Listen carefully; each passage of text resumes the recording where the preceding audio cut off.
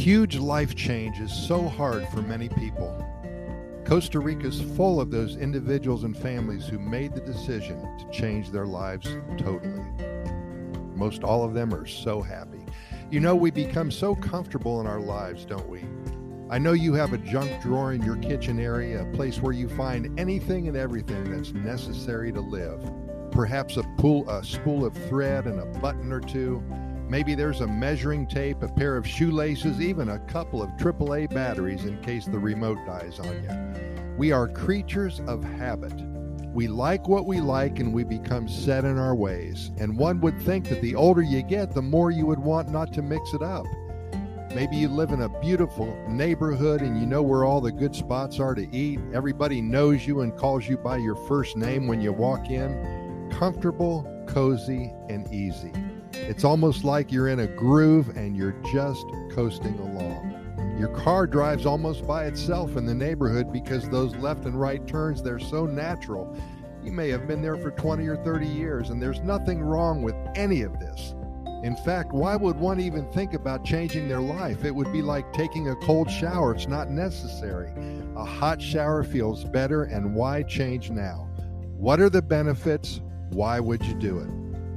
Well, we found that most of the people who moved to Costa Rica are very happy with their lives currently. They are positive thinking individuals and seem to have no fear about the future and what it may bring. What lies ahead for them, nobody knows, but they simply want something different. It may have been brought on by their kids going to college or starting a family of their own. Perhaps they are retiring soon and they want a really big change. Now they don't have any reason to stay. They may have been to Costa Rica on vacation a few times and something just felt good about it. And after their 4th or 5th, maybe their 10th or 11th visit, they started thinking about what it would be like to live here. So they made that special trip to sort out a few things just to be sure about their decision, their partial decision, I guess, to move to Costa Rica. And this is the tough part. There's so many things to do if you plan on moving to Costa Rica. It seems overwhelming, but everything somehow gets worked out.